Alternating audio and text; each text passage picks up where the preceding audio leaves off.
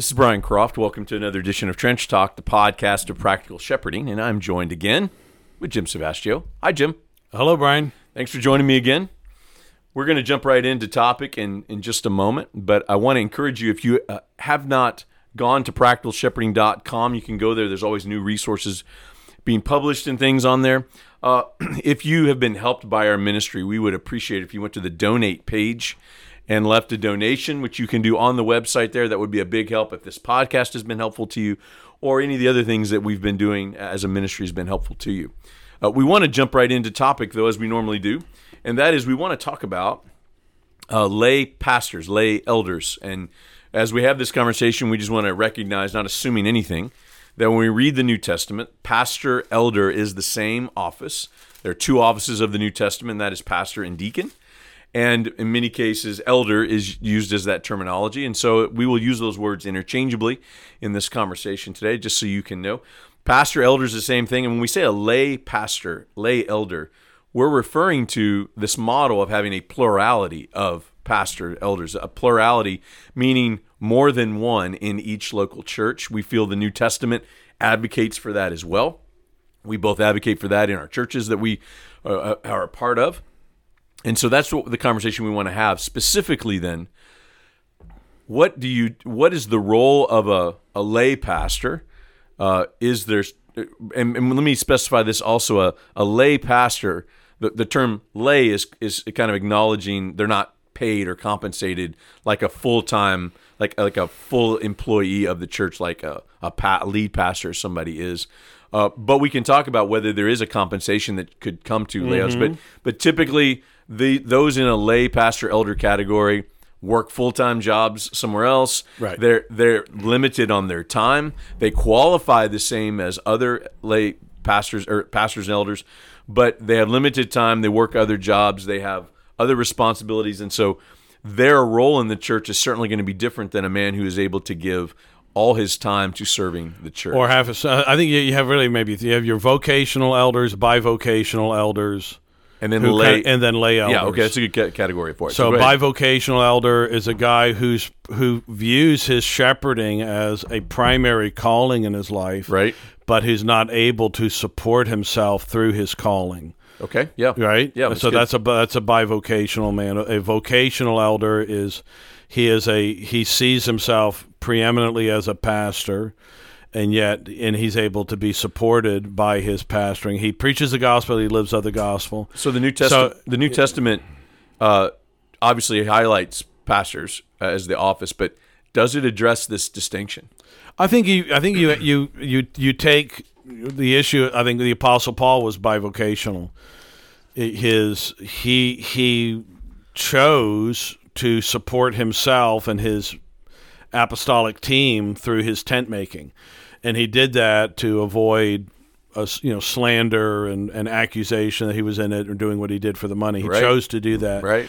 But he argued that it was good and wise to have people who labor. What soldier ever served at his own expense? He recognized what he was doing was an anomaly. In some cases, pastors, again, who are shepherding, it's their job to shepherd the flock, to preach. They're primary preachers, but the church can't afford them. Right. So I think that's the thing I'd say. They're primary preachers. And then you have lay elders who are maybe primarily involved in leading and governing, perhaps involved in some counseling, and maybe occasionally in some teaching and preaching. But teaching and preaching is certainly not, they're not doing it every week. They're not doing it with such regularity that you would say, hey, you need to stop your full-time labors, get a part-time job, or be taken out of your secular employment entirely. And yet, here they are, and this is to your point, they're still pastors. Right. They still watch over the flock as those that will give an account. Yeah. They're still burdened for the state of God's people. They're still involved to some degree in teaching or in preaching, because they have to be able to do that in order to be qualified.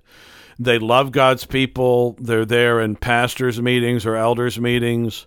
They help lead the flock and govern the flock. And yet, unlike these other two men that we've mentioned, they're not getting paid by the church as far as any kind of a livable income, and yet they bear in some cases, some of them bear a real heavy burden. In fact, there are some churches that are only pastored by lay pastors. That's right. Yeah. And there are some churches where there is a mix of bivocational and lay, in some cases of fully supported and lay elders, or fully supported bivocational and lay elders. Yeah, there's a mix, you right? can have in a church, but we want to focus, Brian, particularly upon these guys, and my heart goes out to them, who carry a great burden for the flock. You know, Paul talks about he had a great anxiety for all the churches. You can't pastor a church without a degree of burden, you know, without a degree of care. You can't be involved in what's happening in the life of the church, mindful of sin patterns, mindful of broken marriages, mindful of squabbles going on, and just shut it off, you know, and say, well, I'm going to go off to the office. You know, those burdens weigh a man down. He's still called to participate. He's still called to lead. And so a man like that carries a burden that a full-time pastor doesn't carry. I mean, he doesn't. He carries the same burdens, but he carries them in a different way. He does not he doesn't have his burdens regulated by his paycheck. Mm-hmm. Yeah. And when you say that even this distinction of vocation and bivocational, even lay elder, is found in 1 Timothy 5, where there's a distinction made when Paul's writing to Timothy. Yep. And he says that there's a level of honor and respect, even and compensation even, to be given to the elders that preach and teach primarily. There's a distinction given. You know, it doesn't give the category of lead pastor or senior pastor. No. Even though that's who typically is doing a lot of the preaching. Right. But that pattern's there. A lot of times the one who is most compensated is the one who is doing the majority of the preaching and teaching in the church. And he labors in the word and in doctrine. And I that's think his that labor. I think 1 Timothy 5 points to that in particular. I agree. As a pattern. So I don't know, Jim. You this is a burden for you. You've actually you were recently at a church that's completely led by lay elders, correct? So I was, yeah. So that was very much on my mind. That's kind of why I wanted to talk about it today. So let's kind of talk about this in regard to so we want to acknowledge lay elders typically are the ones. Although I know you have some retired lay elders, but usually that's not the scenario. How do you advise a pastor? How much should he ask of a lay elder? Yeah, I think those are some of the big questions I think we should ask. Is what are the expectations we lead the church to have? When do we, who are, I think a lot of the men who listen to this are either bivocational or fully supported. How do we not take advantage of these guys? How do we look to their mental health and well-being? When do we recognize that we're putting burdens on them that are too great? That sometimes in an elders meeting it gets to be 9:00 or something like that at night, and you say, "Hey, you guys need to go home." Yeah, right. And the two of us who are in full time or bivocational, whatever, we're gonna meet for a little bit longer. Is that ever right to say, or to say, guys, we need a break, we need to stop this meeting, or we can't meet right now, or to tell to a guy, listen, you've got too much going on. And in many cases, what happens then is you just say, well, then you just need to resign from being a lay elder, rather than saying maybe we need to manage your time and your burdens better. Accommodate the lay elders around when meetings happen and how much you're actually giving them. How much does a pastor need to think about those things? Yeah, what is right to give to them in accordance with their level of ability to give, and to recognize this guy can't do what you do. And to put that on them and say, well, you all are elders, you all get called pastor, you all have a responsibility. Well, you need to recognize that you can do things that they can't do. And so you need to be gracious to them in that, though they are there to help the flock. And and in some ways, and I want to be careful with this, they do help you, to say that they're there as in a full-time role. Their job really is not so much to shepherd you, but they're there for the flock. But there are some times when they really are help to you. They're helping you to lead and to guide. Absolutely, they're helping to share the weight and the burdens. Really, what I'm trying to get at. Yeah. With that, well, they have, they don't have the same time that a full-time pastor has, but with somebody being able to speak out of having the same burden, the same feeling of responsibility. I think that's part of the design. That even though this guy may only be able to give 5 hours a week to serve the church, he's able to be a voice that you don't have in the church, and that's a voice of somebody who feels the same burden you do to some degree, and is able to speak counsel and wisdom out of that in a way that just a regular church member, though they can maybe try to empathize with you, can't share out of. And I think that's part of the design that God and he doesn't has. bear the weight and responsibility, because to take on the office, to say that, is to bear a degree of weight and responsibility. The question is not to have it be so much pressure on them that they're not able to really function, or to the neglect of their families, or to the neglect of their bodies, or to the neglect of their soul. Yeah, and I think, let me throw this out there, because I know that you and I both know that this is a main issue when these kind of things, this kind of design is set up in a church, which I think is reflected in the New Testament. But lay elders, because they're limited on their time, because they're not a part of the daily grind of ministry like maybe the full-time pastors are, the bivocational pastors are, how much do you see as a problem, Jim, with lay elders feeling out of the loop of ministry and decision-making? Yeah, I hear that a lot as a major problem within this. I agree, and I think it's I'm glad you brought that up. I think that, let's take a situation where maybe you have two men who are supported. It's like in my situation. We have two of us are supported in the ministry. We have two, for lack of a better word, they're lay elders. Now, we do compensate them. And we give them a kind of an honorarium twice a year. We give them a certain amount of money that is meant to be reflective of our love and esteem and respect, and of the hours that they have put in. Now, both of those men in our situation, both of those men are now retired, but they spent years laboring for the church. One of them, 16 years or so laboring for the church, and he preached fairly regularly, and he's a gifted preacher, but he was working for AT&T. The other man, so that's Charlie. Charlie told me he was really excited to get mentioned the other day on the podcast. So, hey, Charlie! Shout out to Charlie. If Charlie listens to this. Hey, buddy. Man. Hey, buddy. So Charlie labored he was a manager at Dow Corning, and was an engineer and all of this, but also participated in elders meetings, led prayer meetings, did things, and so the church did. We thought it was right that they have something to show, just as a way to. Paul says, "Is it if I gave you spiritual things, is it wrong that I reap material things?" It's not wrong. In fact, that's I realize it can be taken advantage of. But we're not trying to take advantage of that. But that's a good and right principle. That should be the labor's worthy of his hire, and so we were asked them to do things. And so, but we also had to limit it. And to get back to the point, Brian, I got a little sidetracked there. I'm sorry. So Derek and I meet together more often and talk more often and share more often, because we're both there at the facility. Right. That's right. Our offices are 50 yards apart. And so I can go over and say, hey, let me just share with you, and to remember that we need to share that with John and Charlie as well. Yeah. What I've learned is that the full-time guys have to make an intentional effort to include the lay pastors. If you think it's just going to naturally happen, you're giving yourself too much credit that you're doing that.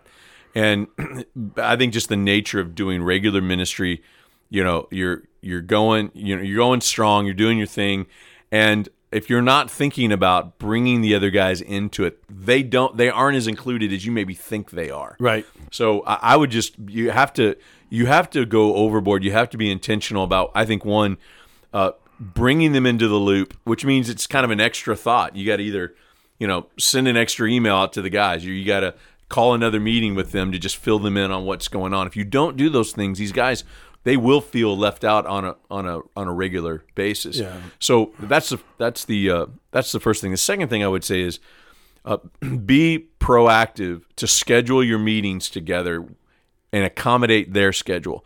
So I remember for years our pastors' meetings ended up, when we went and moved to this model, I was the only full-time guy, so everybody else was either bivocational or lay elders, and we had. There one time there's 4 or 5 of us, and there wasn't the retired elders, which is a wonderful gift, by the way. They were all even guys younger than me who had young kids, careers, and all family, all this kind of stuff. we met on Sunday afternoons. We met for 4 hours on Sunday afternoon once a month. Now, it was brutal, right? It's after Sunday. A lot of times we had an evening service after that. Right. And my wife asked often, so why are you meeting on Sunday afternoon? And it's a fair question. And the answer was always, because this is the best time for these guys. Right. And, Saturday, even if you do an early Saturday morning thing, it still didn't work as well with these guys. These guys wanted to do this on Sunday afternoon. It's kind of their day at church, and they plugging in, and they got to talk to people that morning. They feel, connected to the congregation as we're having these conversations. It ended up being really fruitful, but that would be one of the other things I would say is be proactive and include them in the conversations and catch them up, and be proactive to accommodate them in regard to when you all meet. Last question I want to ask you, Jim, is how do you help a lay elder find how he spends his time in the church? Because lay elders' time is limited. It often comes out of help and support of what we need them to do based on the full-time person kind of having a good feel for what needs to be done in those ways. Do you have a particular way you help your lay elders know where they should plug their time in? Is it based on gifting? Is it based on the needs of the church? How do you make that decision? I think it's both. I think it's based on, in some cases, gifting. So I'll take John and Charlie. So John did more preaching. Charlie would do an occasional teaching, but then Charlie also did a bit more counseling. That was more. So if John focused on, John, you're going to preach once a month or whatever, morning or evening worship. Charlie, you're going to take this premarital counseling thing, or like say, okay, this is it's one of the things he does right now is he does our premarital counseling. Okay. He does almost all the premarital counseling now. Yeah. So that's kind of one of his jobs. John has some that he gets with regularly, and then he has a preaching schedule.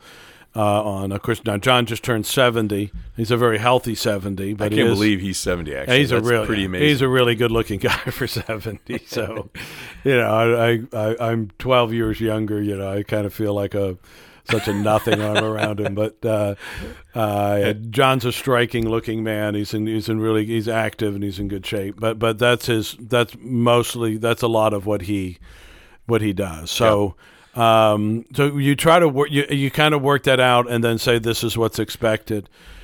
But then again, I think you wind up trying to have to be sensitive. Charlie has some health issues, right now, and so we were just having some of this discussion. Okay, is this or that too much for you? We have to try to understand. So it is based on giftedness to some degree. Yeah, like John likes to preach, right? And it's that's a gift of his. And then also sometimes it's what's going on in the church. I mean, there are thankfully it's like a whitewater rafting trip. You ever been on a whitewater rafting trip? Oh, yes, yeah. It is long periods of boredom punctuated with brief moments of terror.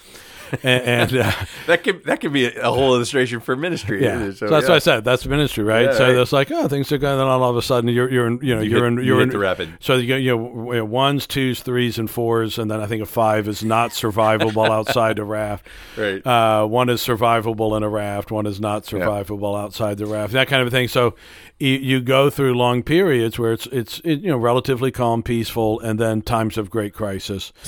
And so you hope that the times of lesser activity steel you to some degree to be able to give more during when you're in the rapids. So the way that we approached it in a similar way, in that we would, being mindful of the limited amount of time, actually letting each of these guys who are lay elders tell us how much time they have to give, and then to qualify to be one of just a pastor at the church, it has to be people who, to some degree, are involved in shepherding and preaching and teaching in some way. Right. And you said that. Yeah, they have to. Everybody's got to be involved to some degree to that. Yes. Even if it's preaching once every 3 months, they're involved in that, and shepherding people's souls. Then outside of that, what we would do is really assess, where are you most gifted? Where do you thrive the most? Right. And let's put your time there. So we got one guy who was just masterful at discipleship. He's a pastor now somewhere else, but this guy was with us for years. I mean, one of the strongest disciplers, an administrative train wreck, by the way, but incredible discipler, right? So we're not. Could you give us his name and address? We cannot. We're not giving him We're not giving him any administrative tasks. But man, the guy was just. He was a rock star when it came to discipleship. So that had him pour all this time, Right. and he loved it. And he was great at it. Right. On the other side, we got somebody who's more administratively minded, and he kind of is able to step into those things. So I would encourage, if you have lay pastors, I would encourage you. They have limited time. Really look to see what they're gifted at, what they're good at, and then what they thrive at. And if it's the same thing, give them that role. Like, let them take that part of the church, whatever that may be. And as you bring new people on, I mean, look for those unique gifts to fill those kind of voids. And we've had lay pastors who have had musical gifts before, and they plugged into leading the musical side of the service and all those kinds of things. So look for the way that a lay pastor thrives. And so if they only have 5 hours or 7 hours to give a week, that's how you get the most out of them, and they enjoy it the most. So, Jim, as we wrap this up, any just final word of advice around that we haven't covered around lay pastors? I think one of the things, maybe Brian, I would say this in closing, is just this: speak words of appreciation and affirmation to them. That's good. Publicly and privately. Acknowledge, when you talk about pastoring the church, don't stand up there in a sermon like you're the only pastor of the church. You know? That's great. And so this burden is all yours. And let them know you share it, and these are the names of the men that I share it with. Mm-hmm. And then when you have opportunity in your elders meetings, they look to you in a different way and affirm them and express, particularly if it's been a longer meeting, and say, guys, I know this is costing you. I so appreciate what you're doing. Yeah, that's good. That's really good. Actually, one of the ways that I tried to do that is I would stand up on a Sunday morning when we would meet on Sunday afternoon and let the church know, pastors are meeting all afternoon. Will you pray for us this afternoon as we're there? And then we come back on Sunday evening, I'll let the church know. We met for 4.5 hours and spent half the time praying and talking about each of you and how to care for you. Yeah. And just reminding the church, these guys, I mean, all the pastors are doing it, but these guys are spending all afternoon laboring on your behalf. And so, yeah, public and private as well is a great way. So let me pray to that end, that pastors have wisdom around how to care for these pastors in particular. Lord, thanks for the gift of pastors and elders, and we ask, Lord, that every pastor listening to this would know how to honor those who serve with him, to be able to equip them, to know their gifts, and to know the things that they love to do in the midst of shepherding and preaching and teaching and all those things and serving the church, and help them to know how to not just equip them and put them in positions to succeed, but help them, Lord, to thrive, and so that your design is fully captured in each local church that's represented. And we pray, Lord, your church would flourish under this design and leadership, we pray. In Jesus' name, amen. Amen.